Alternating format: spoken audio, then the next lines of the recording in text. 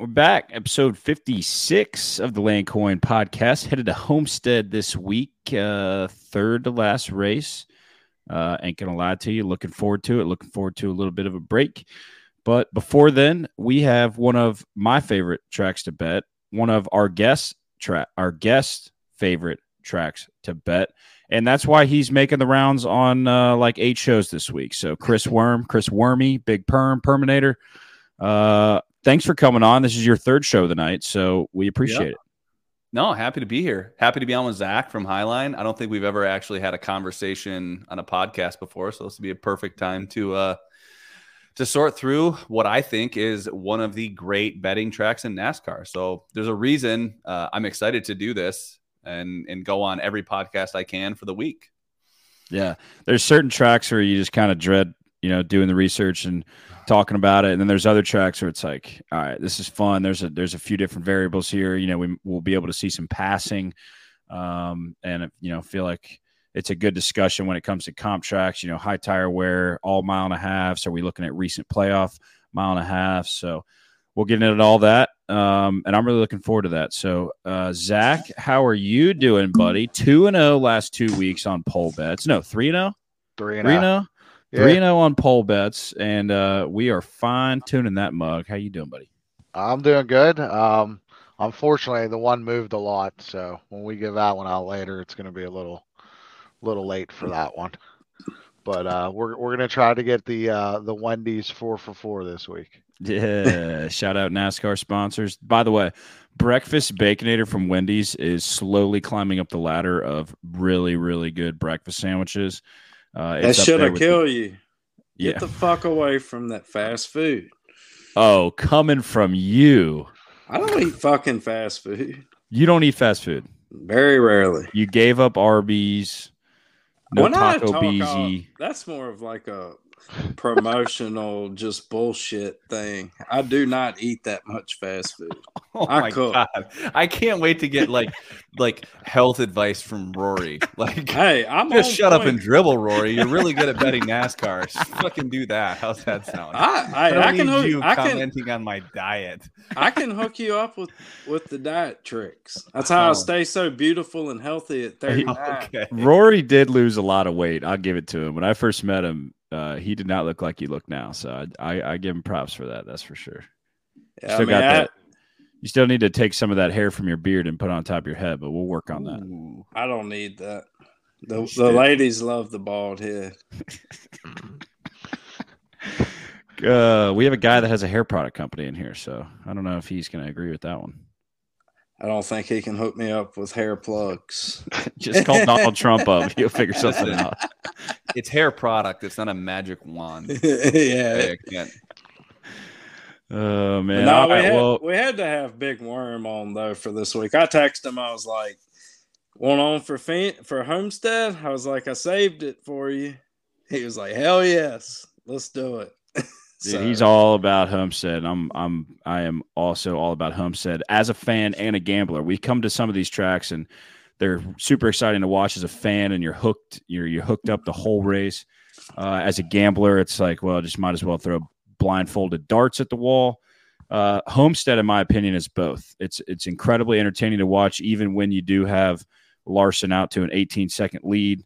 I don't know if it was quite that big last year, but I was in attendance. It was very fun to watch.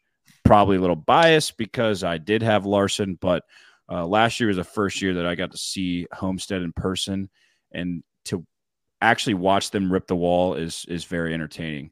So looking forward to that. Let's touch on Vegas from last week, and then we'll get into Homestead, talk some bets, and we'll talk about Zach's qualifying model. We'll talk about Grid Rival. By the way, we are 4 for 5 back-to-back. We could have gone 5 for 5 had the Blaney DQ not been rescinded. So we're second in the stage, and we're 38th overall instead of first in the stage, 31st overall. But we're going to do rapid fire once again, going late. And, Vegas last week. That boy Kyle Larson, I was all over him. I thought he had the car to beat. I didn't think he was as good as I thought he was going to be. Pretty good in clean air, was able to get out to a few second lead. But when a couple of those restarts, when he was mired back in traffic, he did not drive to the front like I thought he was. Now, the one time that he had tires after he slapped the wall, everybody else in front of him had a couple or no tires. That was a pretty easy pickings on his part. But man, how lucky did he get last week? Smacking the wall. It would have what happened to Truex would have happened to him. He would have found himself in 23rd, last car on the lead lap, had that caution for Bowman not come out, and our bet would have been toast. So, Roars, what did you think about Vegas? I know we were all on Kyle Larson. I think everybody on the planet was on Kyle Larson last week, so it feels good, buddy. Yeah, I think I talked you into that. Didn't you put that in while we were on last week? Added, and yeah, it was. Yeah, I mean, that was a hell of a save. Scared the shit out of me. Thought everything was fucked. And Bowman got the call in. It said, "Hey, you need to wreck right now because we need a caution." Buffalo Wild Wing call in. And then we had to pray to sweet baby Jesus in the Discord for the fast pit stop to come off pit road, and it happened, and the rest is history. Christopher Bell almost ruined a lot of days, and if that, Chris, I think you said it earlier, if that race went one more lap, C-Bell was winning that race, and we would have all been left with our dick in our hands. So, I got enough C-Bell live right there towards the end to cover shit. So, well, thank God you did, Rory, but not everybody pussed out and bet C-Bell, okay? So, I don't know about you, but by the way, I also have a ton on Larson to win the cup.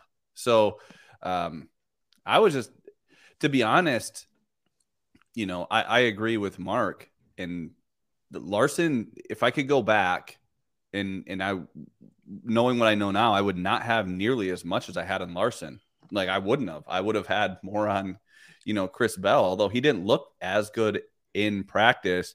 Highline, I'm not sure what your model showed after practice. Where did you have Chris Bell? Because I didn't have him as a top 4 or 5 car. I knew he'd be there, but I thought he would have to, I thought he'd have to make up those spots on pit road. So, and then just kind of be there all day with that first pit stall. But he certainly didn't have to rely on that pit stall.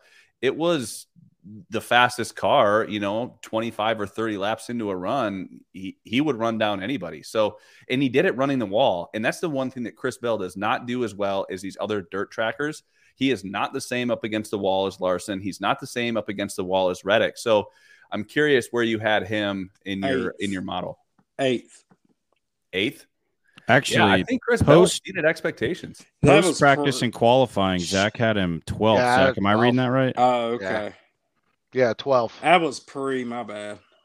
That's and if I look at practice, I had him the practice model that I'm using now too. He didn't have. I don't see him anywhere on there right now. Trying to find him. He must have had a bad practice. Yeah, he looks like 16th. 15th, 16th in practice. So yeah, I was shocked that he stayed up there and let him, and it was a factor the whole race. Boy, did he have a good fucking car at the end there. Whew. Zach, you also get a little research on the Caesars props. We had number of drivers to lead a lap, most laps led, drivers not running after 133 laps, and also 18.5 lead changes. I know for a fact the speed of the race went over because it was over under 134.5. The speed of the race was 135, but I don't remember any of the other ones. Do you have those pulled up? But I'm pretty sure we did pretty good. I can look them up. Let me see. Yeah, I kind of put you on the spot here. We went through them on Through the Gears. Me and Roy did last week, and I'm pretty sure we either went 4 for 5 or 3 for 5. And one of them was a plus money play. So we were feeling good. Shout out Caesars for doing that. Chris, you didn't dabble in any of those? You're not a gimmicky prop guy, are you? Yeah, sometimes it's just due to limits. Usually I love the fact that,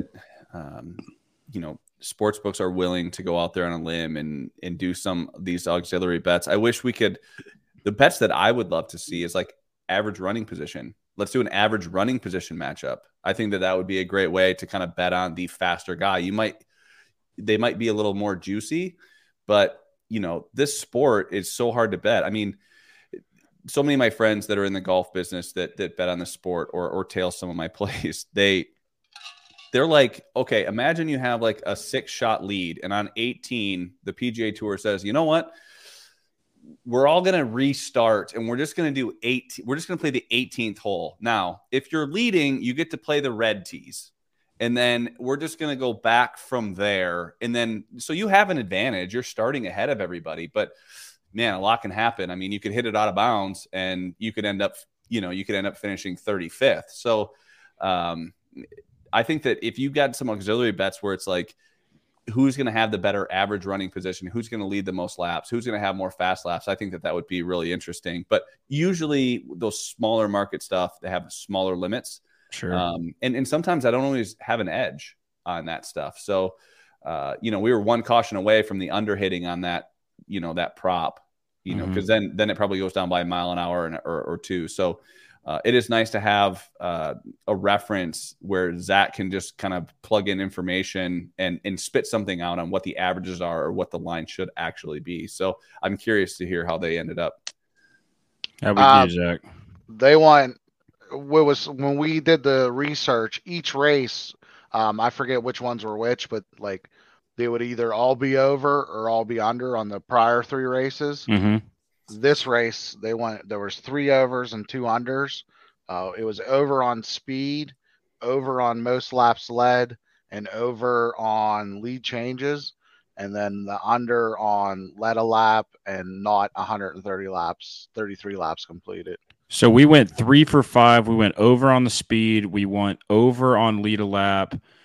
Laps led. And we went under on lead changes. So those cashed, and then we lost on the 133 lap and drivers to lead a lap. But I don't think any of us actually had money down on it. Yeah, I didn't bet it. Yeah, we didn't. Well, of course not. when you're handicapping that stuff, like you have a model that kind of you live in those parameters, right? So we take Highline's models. Okay, we live in that parameters. Now we actually have to take a look at, like, I would have been nervous with cautions. If you take a look at practice, there was a tire issue on Larson. He actually had a warning. You had Chase Elliott obviously blow a tire and hit the wall. And then you have, not many people are talking about this, but I was listening to Byron's radio during practice, and he said he thought he had a tire going down. So he Suarez too. So at that point, you can take all the history and everything from the model, and you can go, okay, well, we have a new tire this year. Is it going to hold up? Because if it doesn't hold up, that shit's going under on race speed. So I think that the model's a great place to start. And then you develop an opinion and an explanation as to why you like one side based on what the model gives you. Now, it's different for matchups and outrights, right? Because we have that perfected. So when you see the Highline model, you're like, okay, great. I like this, this, and this because I already know what to expect in the race. But when you're modeling new things, I'm sure Zach will come up with other things that he can bring in there and say, hey, if there's 2 cautions during a 20-minute practice, 70% of the time there's more than 11 cautions in the race, and then you'll have that information. So then you can have, like, your relative strength bars will get more and more narrow, and you'll have a more comfortability in betting those things. So you definitely have to test it out. So it's important that when the model spits something out, okay, were we right or were we wrong? And then that way we can communicate to Zach, hey, this is what we need to do in the model. So that way we perfect it more and more. Our model doesn't spit, dude. It swallows. Our model swallows. Wow. Yeah. And then Caesars doesn't even have them this time. Yeah, at least on my day. So somebody was listening to us, even though we didn't take them. No, the one thing about Zach that I really appreciate is he'll back test everything. It's like this qualifying thing. You've been doing it for, like, I don't know, a few months now. Just rolled it out in the last few weeks. And then the model, it changes from week to week. But also, I have faith that post-practice qualifying model is going to swallow something that I'm down to bet on. So, it's absolutely a great place to start. It's the first place that I look with all 3 series. Especially this early in the week, if there's a huge discrepancy like we've seen in the past, this week at Homestead, it's not a crazy discrepancy. We got Larson at 1 with a 2.35 metric, Hamlin at 2, 2.95, Truex 3.45. They're, you know, the top 6 are all within 5 points. So, Zach, how do you decipher the model this early in the week compared to post practice and qualifying? I know especially the last 2 weeks, you've been waiting you've been waiting to place your bets until after practice and qualifying. Same thing this week, or what are you looking at? Pre-practice and qualifying, I'm just looking for value. I have something I don't share, but it's something I keep for myself. That model rank and that speed number that you see translates to a fair market value odds. So I'm looking at something there that's, fairly different from what they're posting, to just get down something solid on a solid number that I think is only going to go down. That's one thing, Chris, that you talk about early in the week is just, I guess, for layman terms, beating the market, right? Yeah. The goal early in the week, to Zach's point, is to just beat the market. You want to reduce the hold. The hold is what the casino or the odds makers do not pay out on all of their futures bets. So the more you can reduce that, that's all you're trying to do before practice and qualifying, or that's all I'm trying to do. I'm certainly not trying to pick the winner. I'm trying to figure out where the market's going to go. So when you look at something like this week, where you have Kyle Larson at, anywhere from plus 250 to plus 275. I mean, where is the market going to go on that? Is he going to really go to like a 9-5 favorite? I don't necessarily think so. This is still a cup race where they have restarts and there's cautions and you can blow a tire. So I think it's just really important to kind of predict where the market's going to go. Now, it doesn't necessarily mean who's going to be fast. The market does not mirror like race speed always. It sometimes mirrors where the public is going to bet. So I think that you have to just take in when you're looking at the futures market, okay, where is this going to go between practice, qualifying, and where the public is going to bet? Because, we all know that these traders that set odds for NASCAR are usually the youngest guys that work for an odds making company, and they're going to be cautious. And if they see, I know that if they track our IP addresses or whomever, they're going to move based on our bets. So you have to kind of take that into consideration when you're placing your bet. So you definitely want to beat the market. There's nothing worse than having 3 or 4 outrights before practice and qualifying and then not beat the market. Yeah. Then you're behind the 8 ball and you're pretty much just trying to break even for the rest of the week. It's painful, especially when you take someone sub 3-1 at this point in the week. And, let's just say Larson, which I don't expect it. Let's just say he's an 8th place car in practice. Then all of a sudden he's 4.5, 5-1, and you're looking like a big old dummy.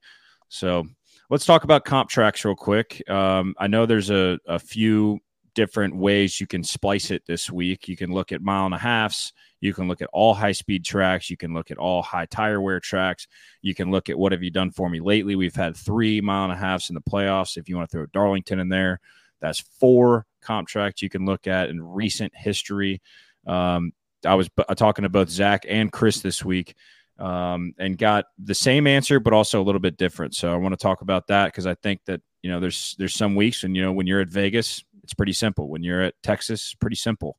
When you go to places like Darlington Auto Club, Homestead, Nashville, it's just, it's a little different. So, Zach, where are you weighting things? Are we looking at high tire wear? Are we looking at recency? Are we looking at, how much are we weighting Homestead from last year? What are we looking at? I would say I consider Homestead a bigger Darlington. That's how I look at it. It's momentum style. I don't think it's like 1.5 miles like Vegas or Charlotte. Those tracks, you're trying to push it through the floorboard. Here you're not. It takes a different. It's just more skill level to me, more like Darlington. So I'm using Homestead from last year. The 2 Darlington races from this year is probably a lot of the model. Also using Auto Club, Nashville, Dover, because I think Dover is also a lot like Darlington, momentum style, keeping your speed through the corners, lots of different lanes. You can go high or low, and a little bit of Nashville I have also, just a very small bit. I do like the high tire wear. For example, let's look at, and credit to Zach for his head-to-head function in the Discord. I got Brad Keselowski and Bubba Wallace pulled up. This is a matchup. Brad Keselowski minus 125. Bubba, I believe, is minus 115.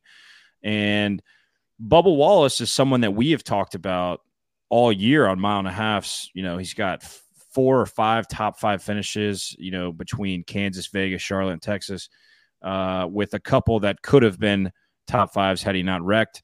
And then we look at all high tire wear. If you take those Vegas, Kansas, Charlotte, Texas out, and you just look at high tire wear, he's got 2 finishes inside the top 10. Both are at Darlington, but Brad Keselowski has him beat at every single high tire wear comp track that there is, even the both Darlingtons that Bubba ran. So I think there's something to be said about the skill level, driving Homestead, driving style, driving line. And also guys that are better at conserving tires, better on the long run. Chris, I don't know if you said this while we were recording or if it was before, but Kyle Larson on the long run at Homestead is just unbelievable. And it's something that we expect at this point. But Chris, what are your thoughts on high tire wear versus what have you done for me lately versus everything as a whole this year, Homestead from last year? What are you looking at? I think that the best place to start is Homestead last year. And then I would say I would agree with Zach that both Darlingtons and Fontana. But I want to add a little bit more to that explanation. And I've never really thought about these concrete tracks in Nashville and Dover. But let's think about why Larson's fast at Homestead first. Larson's fast at Homestead, not because he's ripping the top off of, coming off of the corner. It's his entry more so than his exit. And he's able to carry more speed through the center of the corner. That's when you see Larson make up a lot of his ground because he's got the nuts to drive it in there and enter higher. So I think to actually steel man Zach's argument on Dover, I would not include Nashville. I just don't know enough about Nashville. I've only seen it twice, right? But at Dover, Larson does diamond the corner. He has a different line than everyone else, which is the same thing you see. He diamonds the corner at Darlington, which he's obviously been really successful, but he also does it at Dover. He drives kind of straight down the hill. So he's the highest at the apex of the corner, and then he almost kind of cuts down into the middle or to the bottom groove, and that's how he's able to find his speed. So I think I like Dover more than I like Nashville to be included on there, but I still think that when it comes to Homestead, it's just he's able to enter so much higher, and you'll hear it over the radio, like the SMT they'll be like, he's just entering like way higher than everyone else when it comes to turn 1 and turn 3. And I think he's able to make up more speed in the corner than most people. And then obviously his exit's going to be great. If you have more speed in the middle of the corner, the center of the corner, and in the exit, you're obviously going to have more straightaway speed too. So there's also, what have you done for me lately? If you look at a track like Texas, you just have to be raw speed. I mean, they were not letting up.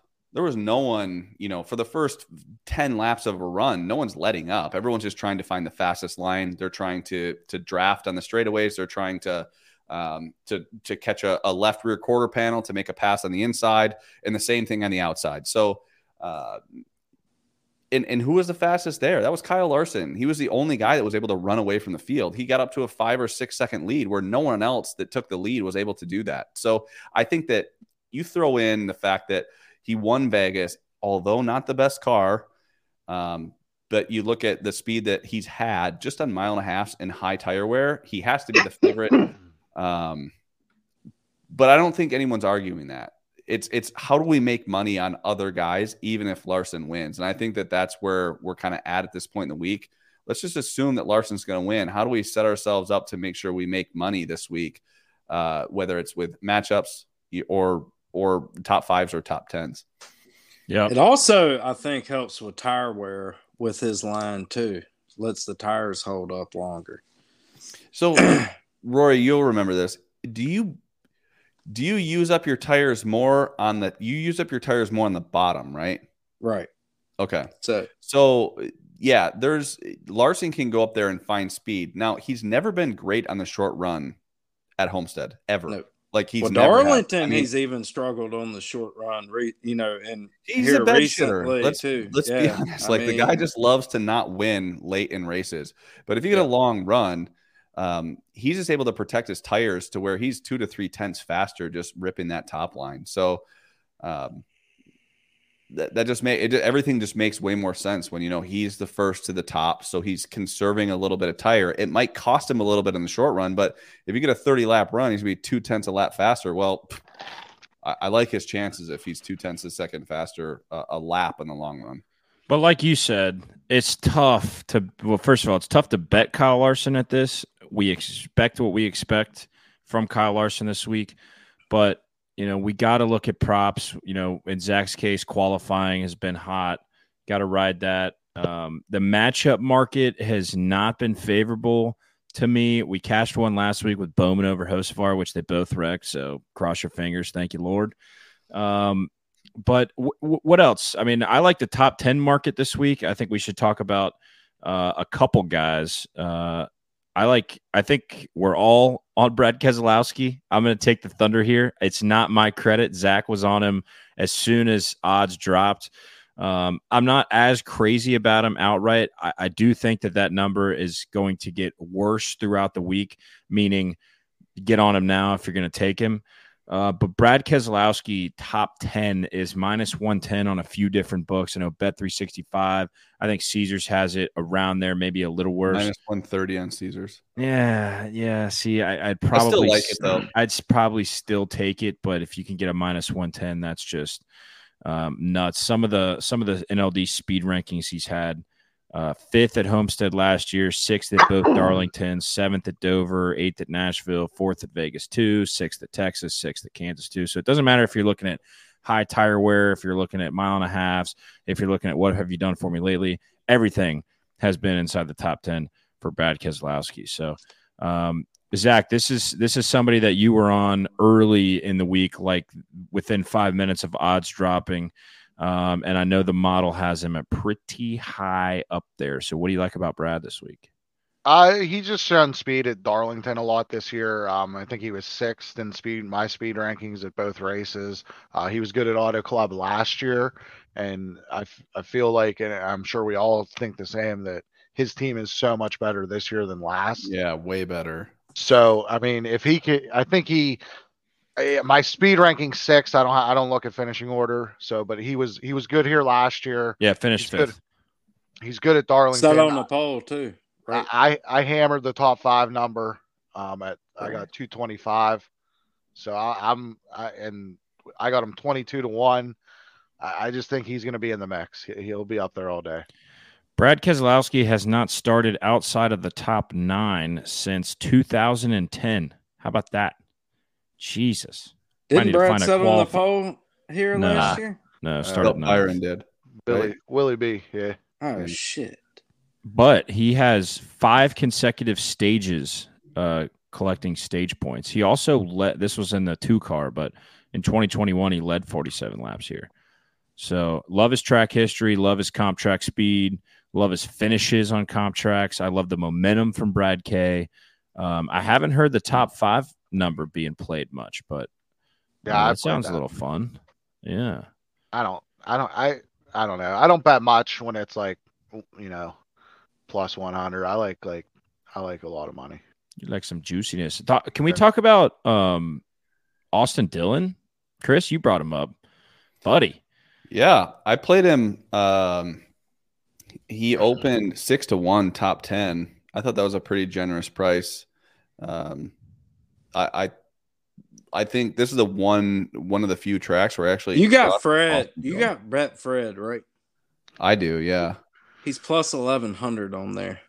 Oh my god! Yeah.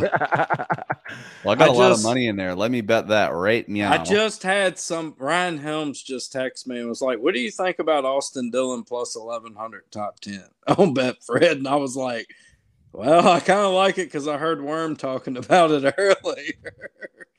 Yeah, I mean his average finish there, I think. I don't know how many races, like 9 point something. Yeah, so Austin Dillon, I do trust at high tire wear tracks, especially Homestead. I know I had him top 10 last year, but I think it was a terrible price, like a 3-to-1 price. So, yeah, last time Austin Dillon finished outside the top 12 was 8 races ago in 2015. He finished 14th. He's got a pretty good track record here at Homestead. Zach, do you have an opinion on AD? He's good at Darlington too. So that's one thing I'll throw in. I fucking plus 1100 shit. That's a monstrous number. I also have a 6-to-1 price for sale because I'm going to bet this one too. Yeah, and AJ Allmendinger's 11-to-1 too. He was great here last year. Yeah, and the Motto likes him too. Yeah, Lotto likes him on that. I just texted him and told him Fred had him 1100 too because he already took him on Caesars at like 800, I think, earlier in the week. Let's see if they take this bet. Oh, it's getting referred to a trader. Oh, good. Zach, go ahead. What were you gonna say?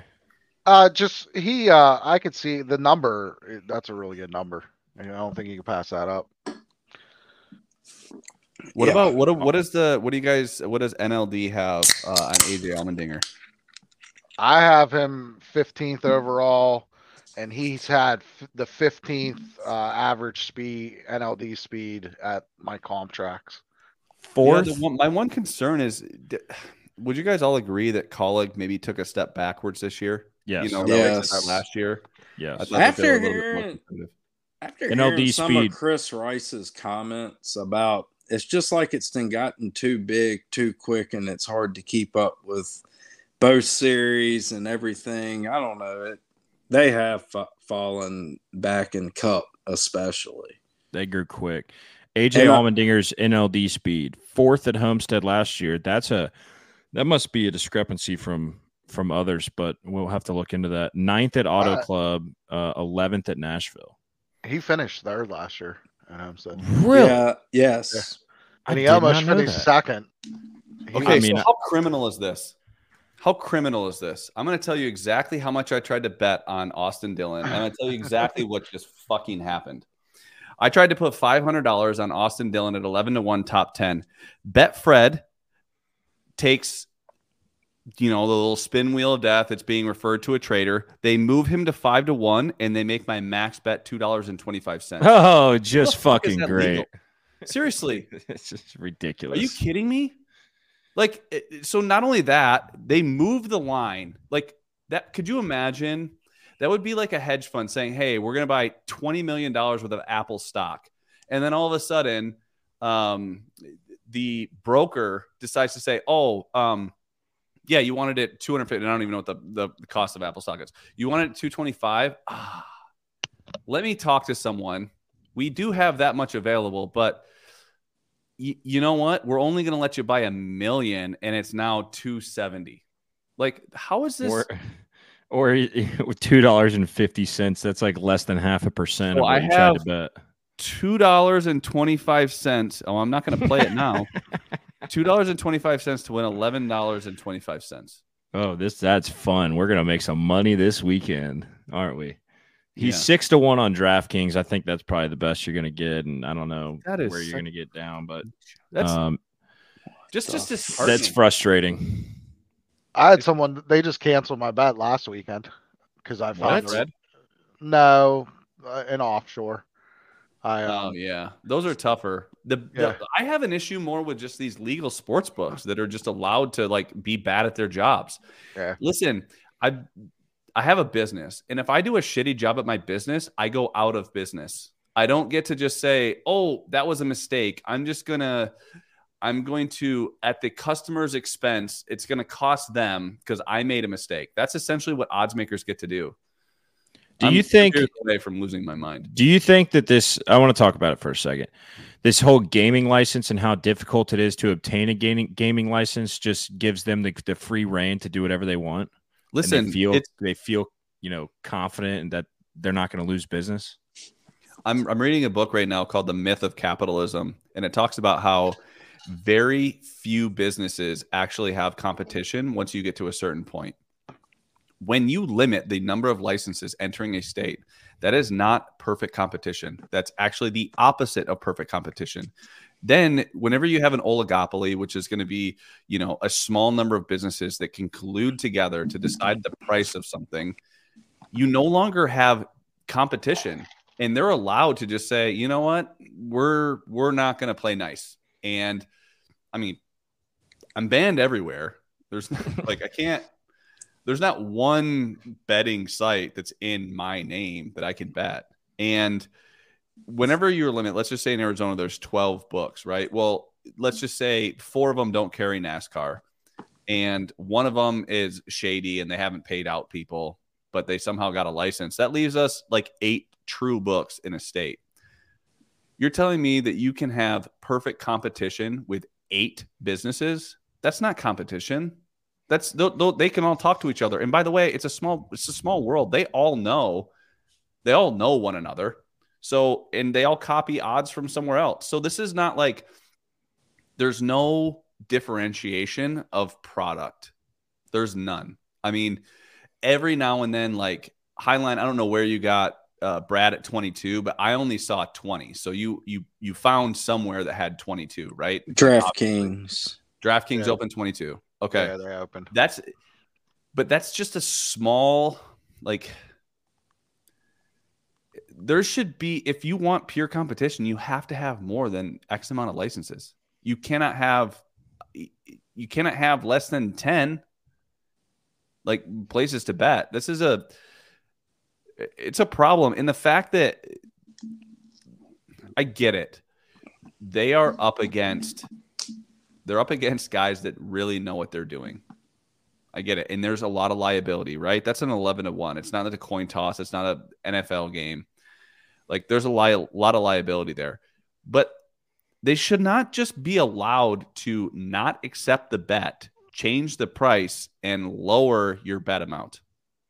Like, I don't mind. Give me $2.25, but leave it at 11-1. Yeah. You don't get to say, oh, we'll take it's like you're posting something and then you post a price at 11-1. But that's not even a real price, right? They can decide to decline any bet and say, no, we don't want that bet. That's who decides the gaming license? Is it the state? Is it the gaming commission? Is it the government? Man, that would be a question for Todd. I would think it's the state. Here's how it works. So I'm a rich guy and I want to have a bunch of money. So then I just buy a politician and then I can control who gets the gaming license. Oh, lobbyists? Yeah. Like PA, I think I have 7 options in PA, where if I drive to Ohio, I have 20. Yeah. So, and it's ridiculous. There's books that are well established across 18, 20 different states that have a license in Pennsylvania and won't open up. Yeah, right? that Bet365 has had a license since January. They bought one, and it's still sitting there not used.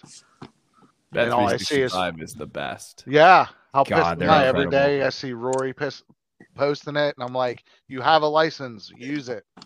Yeah, we're gonna work on that. Yeah, it'll be fixed.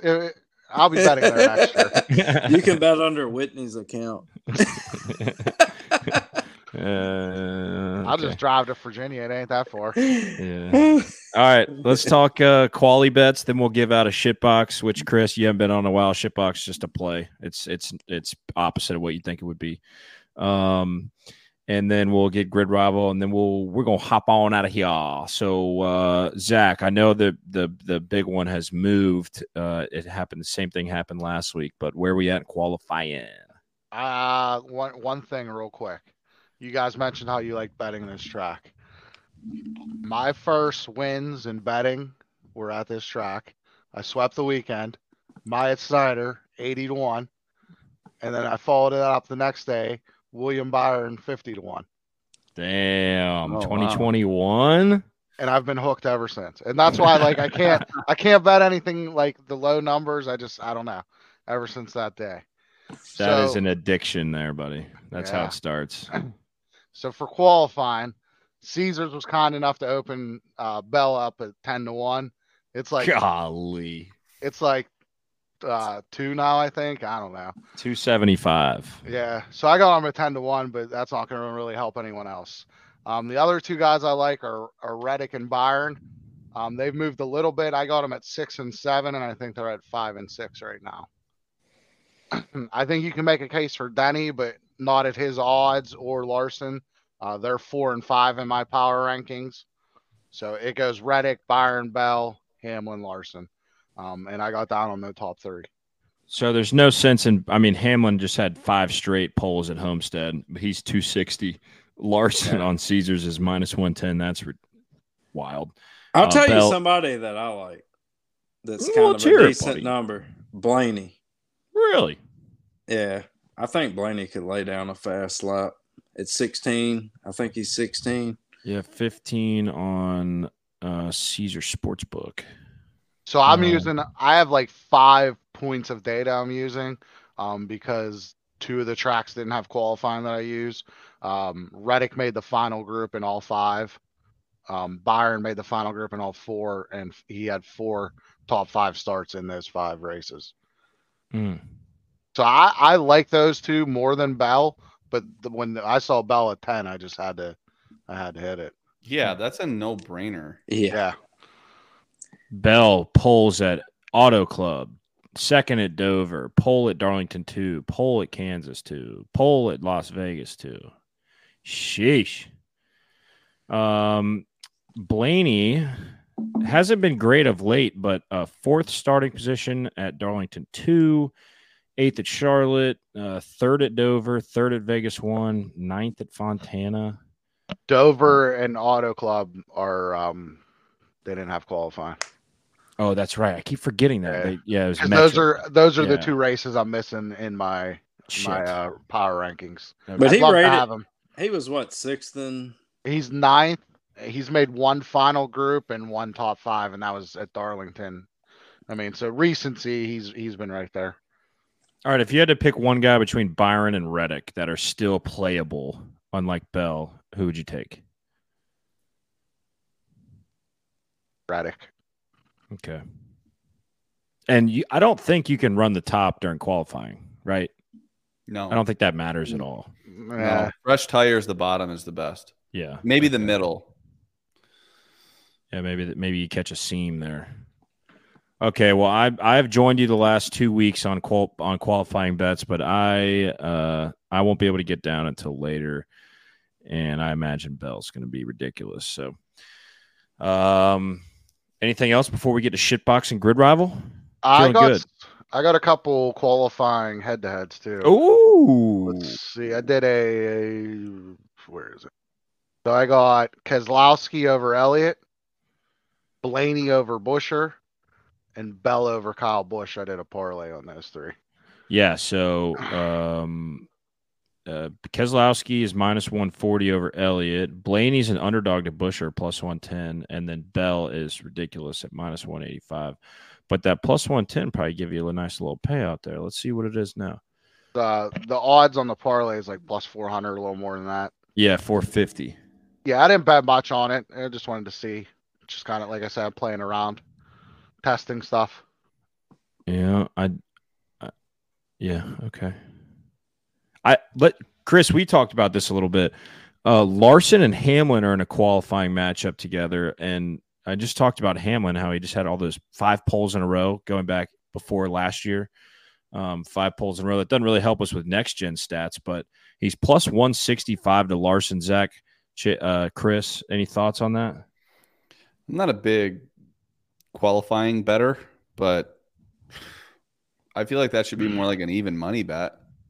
I mean, and you're going to give me +165. I think long run you make money betting Denny Hamlin there. I mean, how many times I don't have this information right in front of me. I mean, how many times has Larson just out qualified Denny Hamlin this entire year? I don't think he has. You know, they are correlating Larson's long run speed to short run speed. Mm-hmm. And that's just not the same. And I know he is coming off a second place qualifying in Vegas, but you don't let off the gas in Vegas. You literally just have it floored. So here you're actually going to have to let off the gas a little bit, especially in that the second round of qualifying, right? You're going to have 1 lap on your tires. Mm-hmm. You're definitely going to be letting off. So I don't know. I might even play that. I might nibble a little of that +165. Yeah. Yeah, I have them. I've seen that. That's stupid. Yeah, Zach, what does your model have? They're 4th and 5th. Denny's ahead of them by like 0.1 point. At the correlating tracks, Larson's actually won 4 of the 5, which is weird, but it's only like Larson 7th, Denny 8th at Darlington 1. At Nashville, Larson 7th, Denny 8th. At Darlington 2, Denny was 2nd and Larson was 18th. If you look at that whole, Hendrick was terrible at Darlington too in qualifying for some reason. What happened at Kansas this year? At Kansas 2. Let's just say Kansas 2. Let me bring that up. I want to say got it. Larson. Larson was in the top 2nd, 10. Hamlin 14th. Yeah. I don't know. I still just think if you just look at the price, if you just take a super macro, let's not look at it too closely. Mm-hmm. Does it seem like Kyle Larson has dominated Denny Hamlin this year in qualifying? I would say no. I don't think he has, but he's priced like he is. So yeah. See, that's where the thinking and the knowledge and the experience comes into play to know that the books, Caesars in particular, they are looking at Kyle Larson's race pace at Homestead. They are not looking at his qualifying ability, either one of them. So, yeah, I think. All right, Zach, so would you here play might it? be something to think about. Hamlin is in Group A, Larson in Group B. And B has been the one that's had the edge, right? Or is it A? Yeah, but you got to look at who he's with. He's only with Bell, Blaney. This is Group A with Hamlin, Truex, Keselowski, Kyle Busch. I mean, so I he's can see got it a all. good shot of advancing. I think he's got a great shot of advancing. Yeah, so okay, so Group B, I like that. Group B, you're going to have Bell and Byron already, right? Yeah. So I don't think Larson out qualifies either one of those guys. So the best he can do is 3rd. Yep. That's a good point, Rory. Like, yeah, I think Zach, he's got an awesome shot of at least advancing and giving you a shot for the final round. And then anything can happen because it'll be all equal then. Plus, his car will be a little bit more cooler because Larson goes out late. well, okay, so yeah, you have. Well, Hamlin has Bell, Blaney, Kyle Busch, And Truex. and Truex. And then Larson will have Byron, Reddick, Busher, Elliott, Chastain, Logano. I mean, Larson's going to get through to the final stage, I think. Like, Byron and Reddick might beat him. I don't think Chris Busher's beating him. I don't think Chase Elliott's beating him. I don't think Ross Chastain's beating him. I don't think Joey Logano's beating him. So I don't know. I just think I'm looking at this purely at price. Plus Sure, 165. sure. Yeah. I think that's why you would take it. That's your explanation. All right. That sounds good. Anything else on the qualifying fronts before we get to shit boxes? It's all right. Once again, listen. I got one question. I want to hear Worm's take on Harvick this week. Just because I can tell you exactly what's going to happen this week with Kevin Harvick. Oh, I can tell you exactly what's going to happen. He's going to look like shit in practice. He's going to qualify like shit. It's going to take every bone in my body to not fade him in matchups. And he's going to run 8th. Like, the only expectation is that he will exceed expectations after practice and qualifying. That's all that'll happen. That's the same thing with him week in and week out. I thought he underperformed at Vegas, but you got to remember there's a lot more on throttle time in Vegas. I think where Kevin Harvick sets himself apart with SHR is the fact when there's a lot of off throttle time. I think that's when the car goes back into the driver's hands. And that's why Kevin Harvick has been way more successful than SHR. I think that if you're interested in betting on Kevin Harvick, wait till after practice and qualifying. He hasn't blown the doors off anybody in either one of those. He always looks terrible. I always want to bet against him, but I always know better because sure enough, he finds himself in the top 10 late. I anticipate him to finish in the top 10, but I don't like that plus 110 price yet because I think you might get a better price after practice and qualifying. What about plus 140? Bet 365. Oh, yeah, plus 140. Because I've been contemplating playing the top 10, and I can't decide. Yeah, plus 140 is probably fair. I would say listen, do I think he finishes in the top 10? Yes. Ultimately, I do. But you just want to make sure you're grabbing the best price. And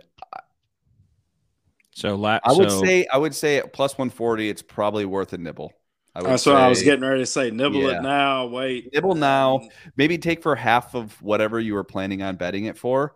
And that way, if he does struggle a little bit in qualifying, you can maybe add him at plus 160 or something like that. And you'll average out to like an implied odds of like plus 150 or so. That's what I think. Starting positions for Kevin Harvick, last 3 mile-and-a-halfs, Kansas, Texas, Vegas, 20th, 22nd, 24th. I don't know about Darlington. Where did he qualify at Darlington? Darlington 2, he was 7th. Darlington 1, he was 20th.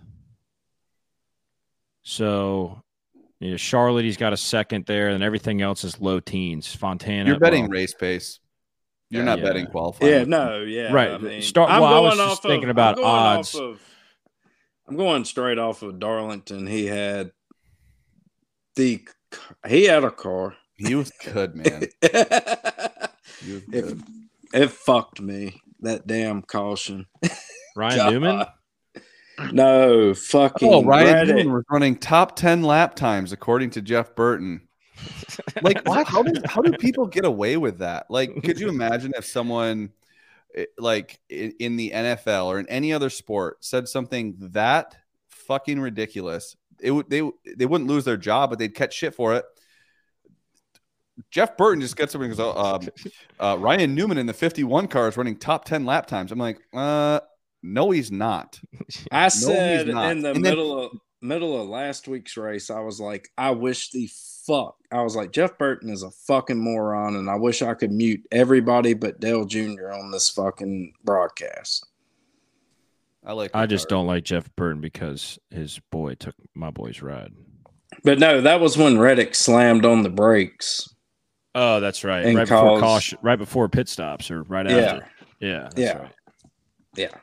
One more little prop here that Phil brought to our attention. Drivers to finish on the lead lap. So Caesars does have one prop for us this week.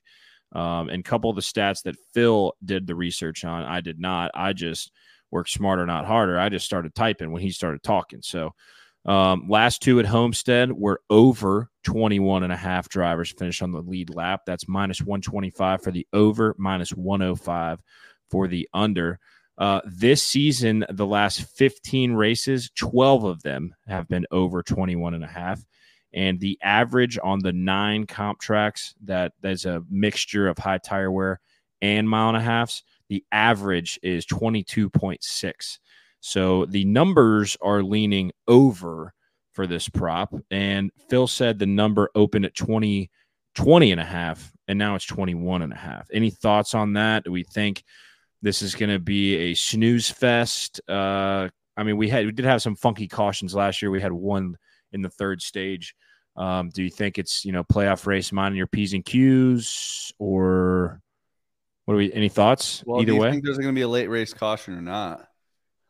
Like, if there's a long green flag run, I like the under. If there's not a long green flag run, I like the over. Right? Like, I don't know. I'm kind of right where. Hang on. With this last caution is kind of where I have it saved on my iPad. I'll see how many guys are on the lead lap. It'll have to scroll here for a second. But with 25 laps to go, meaning Larson had only a 1.5 second, or no, he was actually losing to Truex. So this is before the caution. If it had gone green, I think it's an under. If there's a caution late, cars are going to take the wave around and hope that they can get another quick caution, then throw on tires. So you're just betting a late race caution or not. Well, the wave around I didn't think about kind of turns me off from this whole bet. Yeah, just don't even worry about it, because you do have a untimely caution. We had one at Vegas last week. Like it was like 19 cars in the lead lap. Next thing we know, maybe it had been less than that. Next thing we know, there's 29 on the lead lap. With that funky Bowman caution right before the stage. So with 45 laps to go, which is before the caution, there was 19 cars on the lead lap. And by the way, if it had stayed green, there probably would have been like 14 cars or 13 cars on the lead lap. So you're just betting on a caution there, in my opinion. Because if Larson last year ended up over, so And it's a dominator type track where if someone is the best car and they get out to the lead, like they're going to be tough. I mean, well, 45 laps to go. Larson wasn't even leading, and there was still only that many cars. Remember, Truex was in first coming down pit road and then spun on pit road. Oh yeah. Larson spun him on pit road because fucking Truex forgot where his pit stall was. Yeah, that's what happened. Dumbass. All right. It's either him or Smalls. Let me see. Every week. It's like, how can we fuck this race up? Let me see if I can do a little stump Rory here. Oh, I like it. All right. So I looked the last 7 seasons. The guy that won the first race of the round of 8. How many of those 7 went on to win the next race? And if Logano in 2015, he swept the round of 8. Right? Or one of those damn years. It's one. It's Kyle Larson in 2021. Oh, okay. Yep, there you go. Yeah.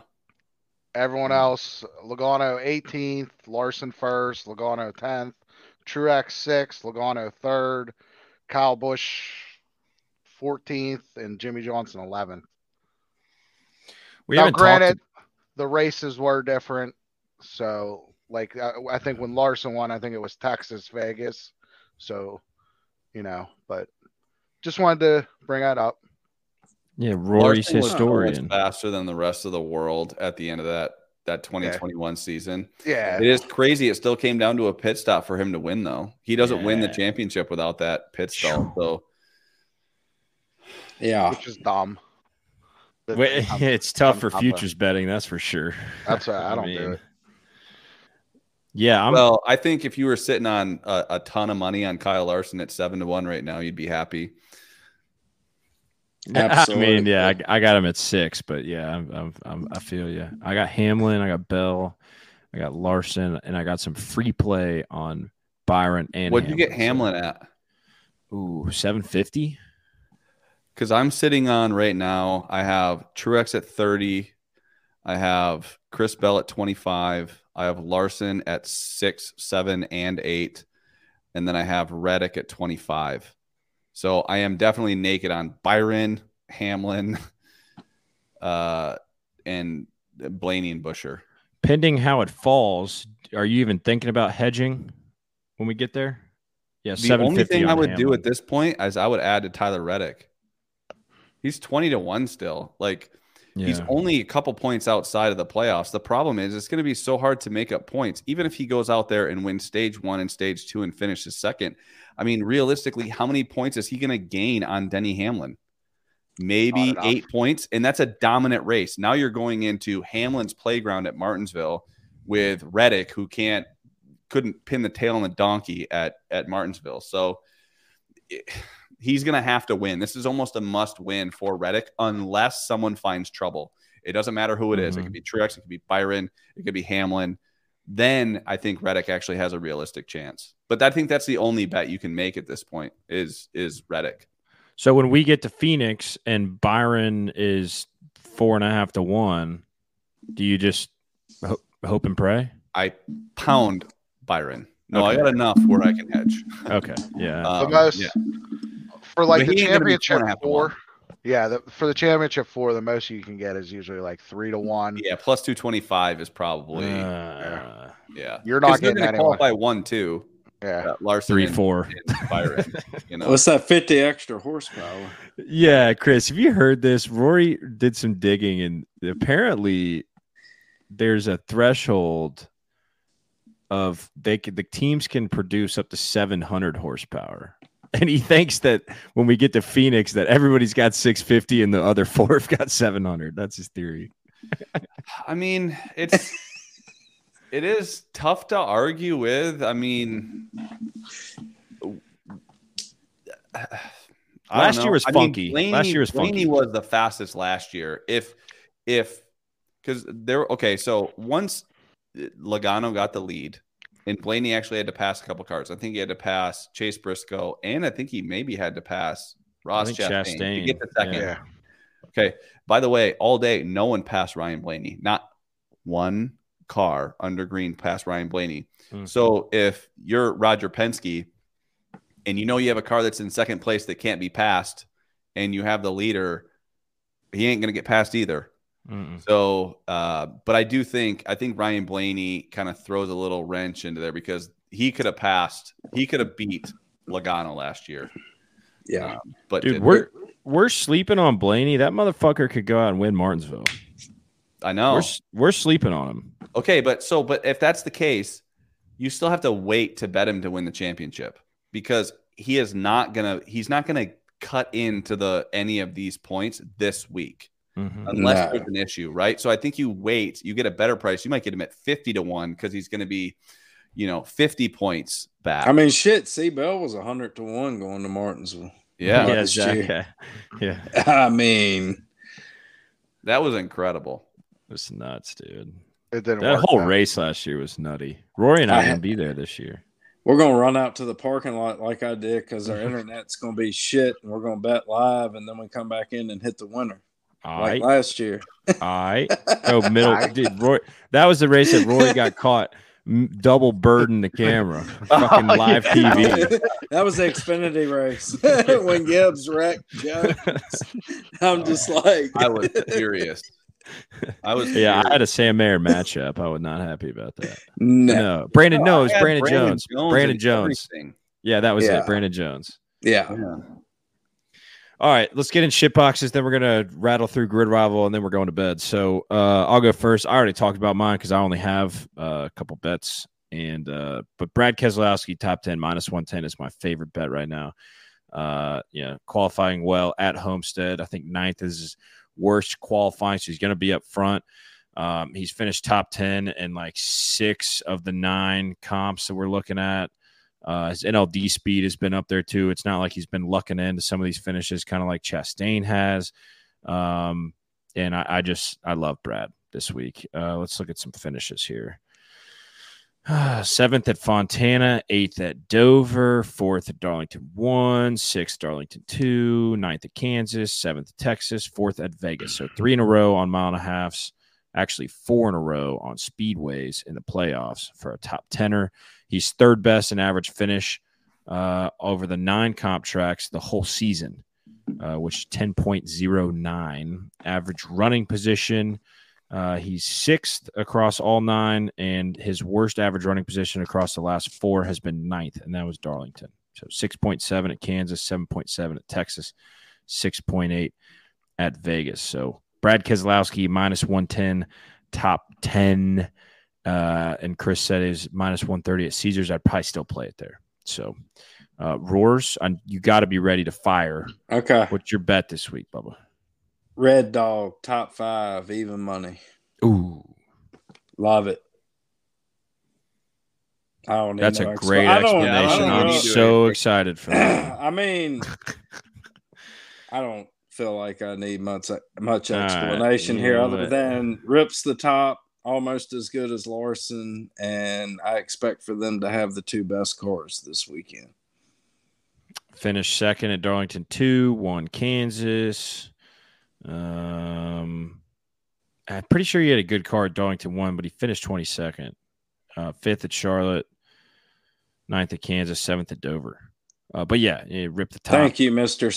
Statistician over there. No, Zach is a statistician. I just read it off the screen. Reddick is 10th in the model this week, though. If you watch the races, you know Red Dog's good. Here, I know Red Dog is good. Like this. I mean, certainly. That's my explanation. I watch the races. Leave it there. That's fine. Okay, so I actually want to challenge you a little bit, Rory.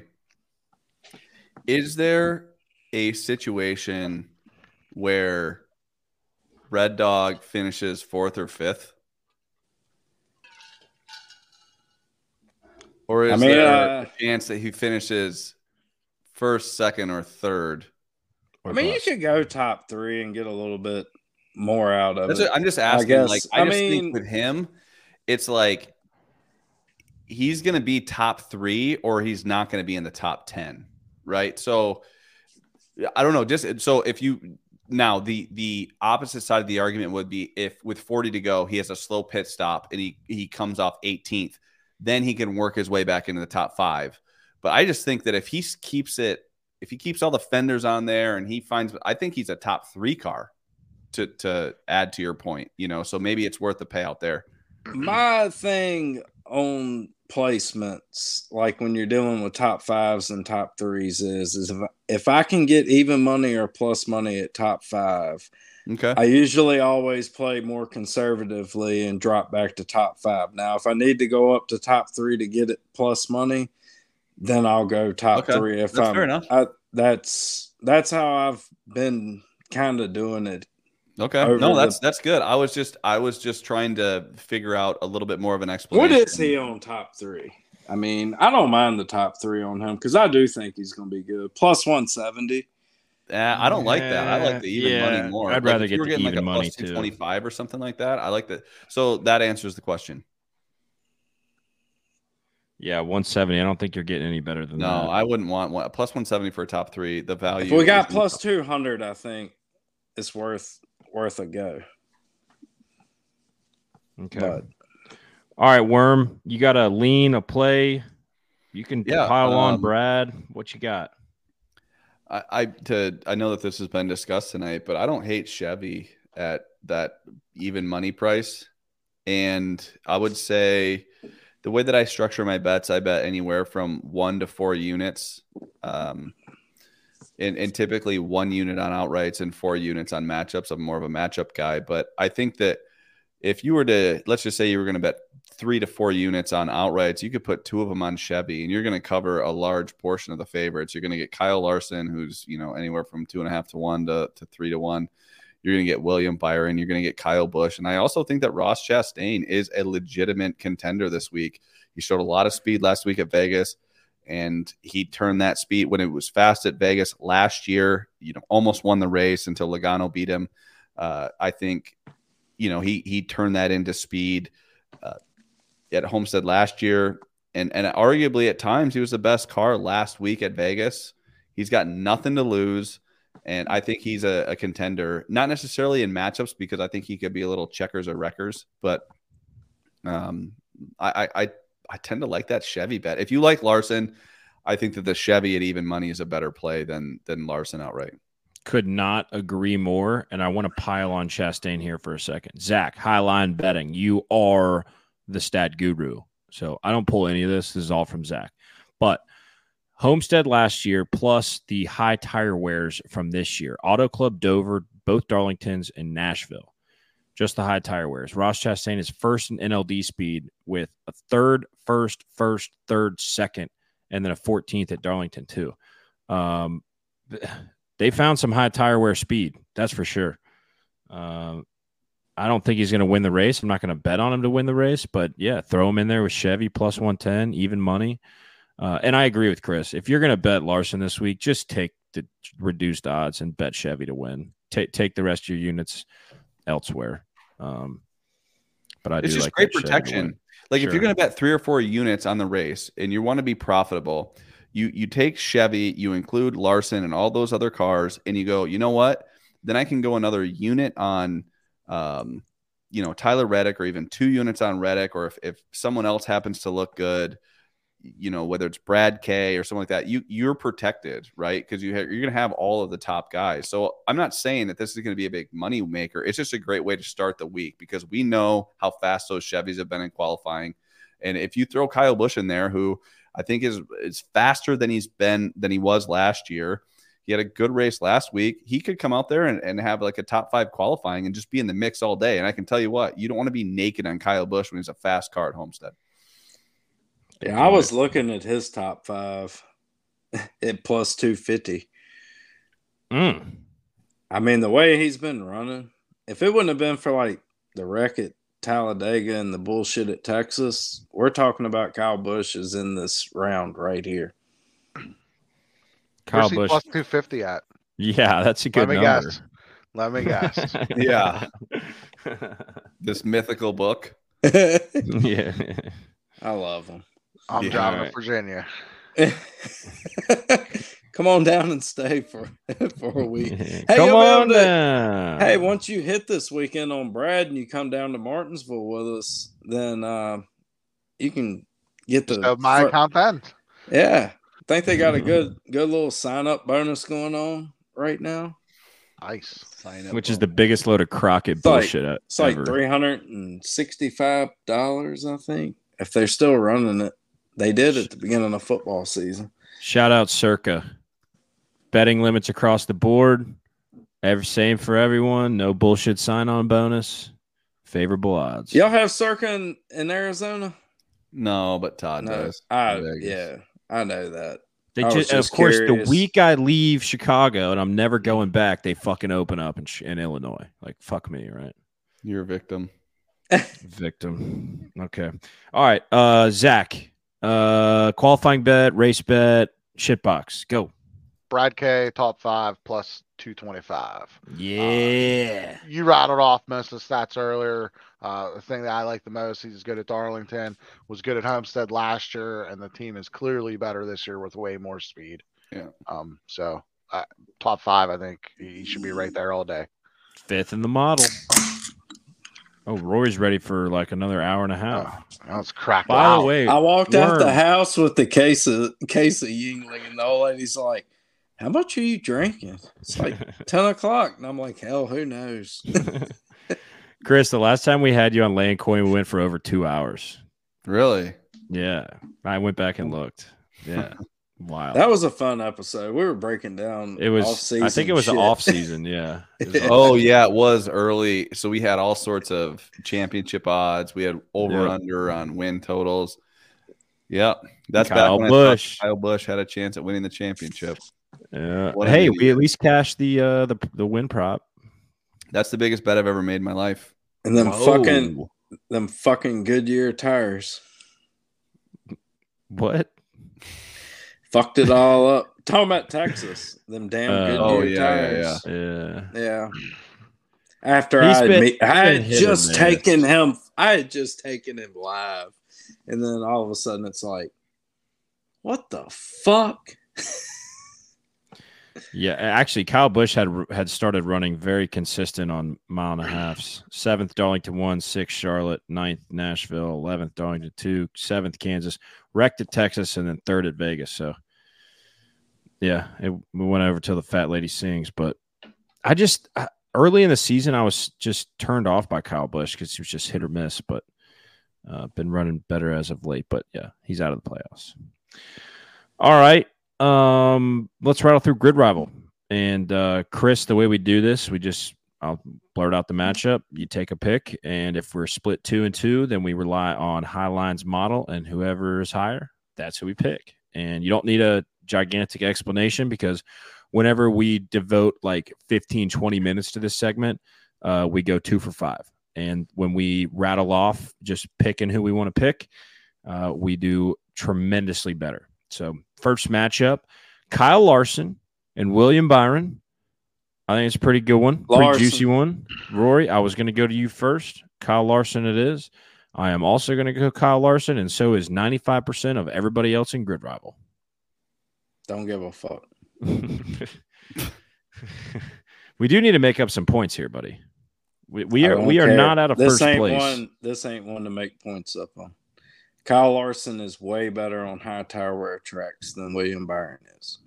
High tire wear, it doesn't matter if it's high tire wear all year. You can't, in your right mind, ever take William Byron over Larson at Homestead. Sorry, I got to be a public flake here. No, I'm on him too. That's fine. Zach? Larson. Yeah. No, all right. 4-0 Larson.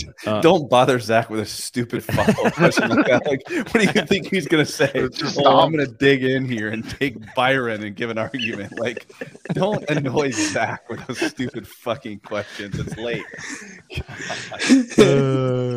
Well, I think we're probably going to go 4-0 in the next one, too. Denny Hamlin and Truex. Rory? Hamlin. I'm also going Hamlin. I don't know if Truex got it anymore, dude. I just trust Hamlin more in this spot. I mean, Truex look like shit. Dog shit. Not last week. No. Well, no, not before last that. week until this Okay. dumbass crew chief decided it was a good idea to leave him out. Darlington looked like shit. He wrecked at Kansas. Texas, he looked like shit. Let's look at high tire wears. He's looked at shit all playoffs. Correct. We don't need to go over that. Correct. I'm taking Truex. Oh, Zach, it comes down to you. I'm taking Rory's favorite driver, Denny Hamlin. Oh my God, it comes down to the model. And sorry, boys. The smart handicappers are losing out on this one. It is Denny Hamlin second, MTJ third. Unless someone wants to convince me otherwise, and I'll change my pick. But I'm staying with Denny. Denny. Are you okay? Let me ask a question. Is it mainly because of Homestead last year and how he was really, really, really fast last year? Yes. Okay. Is it the same car? We on the same car? Yeah. I mean, listen, I think Denny's going to be good, but Denny's I feel like Homestead's a good track for Denny. It's not a great track for him. I think it's a great track for Truex. Listen, I could be wrong. It's a coin toss, but I mean, if you guys want some side action on it and you're going to give me even money. That's fair. So wait, Zach, who did you pick? Roy's favorite driver was that Denny? Hamlin. You guys are picked Hamlin. 3-1. I was the only one. I was the only hack that took Truex. Oh, so I'm a fucking dumbass. Okay. And they're 4-5 in the model, and they're so super close. It's just. Oh.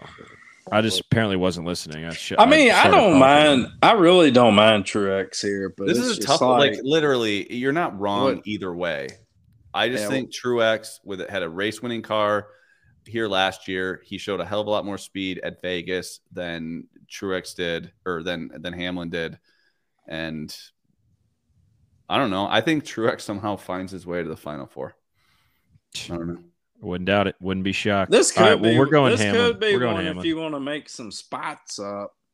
This would be one that I would probably feel comfortable going. Yeah. Opposite where's the public on this? Is they? We don't know yet. It'll come out after practice and qualifying. Oh, okay, gotcha. It's all speculation now. But I would definitely gotta say get Denny. It would probably be Denny, but. If you're gonna do the fade the public thing, you gotta do it on like the super lopsided one, like Larson and Byron. Yeah, like if you're gonna play that game, that's the way you gotta go. Yeah. All right. Third matchup: Christopher Bell and Tyler Reddick. I'm going Reddick because of Highline, and Chris, I think you said it. Christopher Bell just can't run the Highline like the other dirt guys can. I'm going Reddick. I'm going Red Dog. That's my shit. Yeah, box. I mean it's just a pick 'em, right? Like you just have to pick the winner. Yeah, take Reddick there. Zach? Reddick. 4-0 Reddick. I just feel like we're just flaking out though. Like everyone's gonna have these ones. It's been working. No shit. So this is the way this has been working. Just they were like the same matchups last week. They had the 8 playoff drivers matched up against each other, and this is what we did the last few weeks. And yeah, it has been working, so I don't want to fuck it. Dude, we went 5 for 5 by flipping a coin. So we're leading the final segment. No, we're second because they took away Blaney, or they disqualified him, and then they gave it back, so they reinstated the points. So we're second. Yeah. We had Reddick over Blaney, which only lost by 2 spots, but still an L. All right, this one might drum up a little bit more discussion. Chris Buescher and Ryan Blaney, the 2 Fords that are left in the playoffs. And Roars? Golly. I'm going to go Buescher. Buescher is 13th in the model. Blaney is 9th. And if we look at NLD speed on high tire wears, Blaney is 11th, and Buescher is 17th. The model always hates Buescher. That is a fact. That's a fact. Zach, do you have any thoughts on that? He had a good run. I agree. He had a good run in 21, even though it was the older car. I don't know. I trust Buescher more to not have a fucked up race than I do Blaney. Chris? I'm Buescher. I don't trust. I got a thing for Blaney that I don't like. I hate that motherfucker. I really do. I never get him right, and I think Buscher's just more consistent. I think that for probably most of the race, I anticipate Blaney beating Buscher, but I also anticipate Blaney making a mistake. I mean, that whole Bubba Wallace and him on social media was hilarious. Them going back and forth on Blaney spinning out on the access road. Not to do. That was pretty. I don't know. I just think Buscher runs 8th all day long. Buscher has Blaney beat 2-0 the last 2 Homestead races. And led 57 laps in 21, won stage 1. Zach, Buscher, Blaney. Oh shit! So it comes down to me, huh? Yeah. I already give mine out. Nah. Oh, shit. Did I already give mine out? Like, how do you not know? I got issues, Chris. I got issues. Does Blaney fuck it up or not? That's the question. Blaney does not fuck it up. I'm going Blaney. And the Highline model tiebreaker is Blaney 9th, Buscher 13th. So, sorry, boys. Lane coin entry, Ryan Blaney. Me and Worm, I have something to talk shit about later on this week. All right, last matchup. I need to be held accountable for something I have zero skin in the game on. I'll be terrible if I was wrong. We're still going to talk shit to him. I'm in the contest and haven't made my picks in like 8 weeks. Why, dude? Because once you forget about it once and you're not near the top, then it gets a lot easier to forget about it every week. That's fair. Yeah, it's just like all these pick leagues I'm in. Yeah. So still alive in Survivor though, baby. Still alive. Let's go. An NFL Survivor? Yeah. Yeah, me too. Who you got this week? Who you taking? I haven't even looked, to be honest with you. But I took Cincinnati last week. I've got dude, I picked some shit teams. I got Washington out of the way. I had the Bills last week. That was fun. Oh Jesus, dude. Yeah, Tyrod Taylor. What a dog. Yeah. All right. What is he, like 50? Yeah, 38 probably. No, he's not that old. All right, last matchup here. Austin Dillon versus Mickey Mouse Chase Elliott. Dillon. I mean, I think everybody's going to be on Elliott because he's the most popular driver, but you can't shy away from Austin Dillon's 8 straight top 12 finishes. Tough to look away from it. This is a stupid fucking matchup. This has got to be a -2 fucking. Yeah, you have to take Chase Elliott. Unless you just want to just guess he's gonna make a mistake. Those aren't equal drivers. Welcome to Grid Rival. I mean, I have to say Chase Elliott, but that's only because it's Chase Elliott versus Austin Dillon. It's a guy that won a championship versus someone that finishes in the top 10 and celebrates. I don't know what you want me to say. No, that's fair. That's fair. Zach, any thoughts? Is it Chase? No, yeah, it's Chase. But Worm, what's your opinion? So Chase and Bowman, awful this year. Mm-hmm. Do you think it's the injuries, or do you think they lost it? What's your next? I know, next year outlook. That's a good question. Do they bounce back? Because I feel like it's been enough time since the injuries that we should start seeing some stuff, and we're not seeing anything. Yeah, so I guess the only explanation, and that's a good question. I haven't even thought about that. Yeah. I will say this. I think that once those guys had to win to get into the playoffs, they got desperate, and they could not match what the 5 and the 24 were doing, and they were grasping for straws, trying to figure something out. I can't imagine those two drivers being that bad next year. Chase Elliott missing 7 races still has 15 top 10s this year. Yeah, but he's never been fast enough to win a race. I mean, I'm not saying he's been in contention really to win a race or whatever, but I will say he's definitely into this round right now off of top 10. Rory, you could drive that 24 car into 15 fucking top 10s this year. That's how fast that thing is. Which one? I would like 24. to drive that 24. I think that the 24 has just been the consistently fastest car week in and week out. Of course he has, because he's won 6 races. By not making mistakes, and he hasn't been the fastest car in 6 races. No, he's been the fastest car. Fastest pit crew. He just hasn't made mistakes. And no when Chase Elliott won his championship, that's exactly what happened. When Chase Elliott won 5 races last year, it wasn't because he was the fastest car in 5 races. It's because he didn't fuck up in the other ones. Like, he was just around. There's something to be said with this car just being on the first 2 rows of that final restart. If you can do that, anybody can win because it's so hard to pass. If you're even if it's a 20-lap run. I mean, back in 2018, 2019, the best car starting in the first 6 rows could still find a way to win with 15 or 20 laps to go. Now you can't. It's like, how do you make up time? Well, it's kind of like Barry at Richmond, lucking up, getting a caution, and then finishing second. Yeah. Yeah, literally. Yeah, that's what makes it so much harder this year and last year to wager on this shit. So, yeah, Mickey Mouse is the play. I was being a smart ass saying. Yeah, we're taking Mickey Mouse. All right. Worm, appreciate you coming on. Zach, as always. Roars, I hope you didn't drink too many beers to get in trouble, but I appreciate you guys coming on and good luck this weekend. I'm always in trouble. All right, boys. Beard on. Beard on.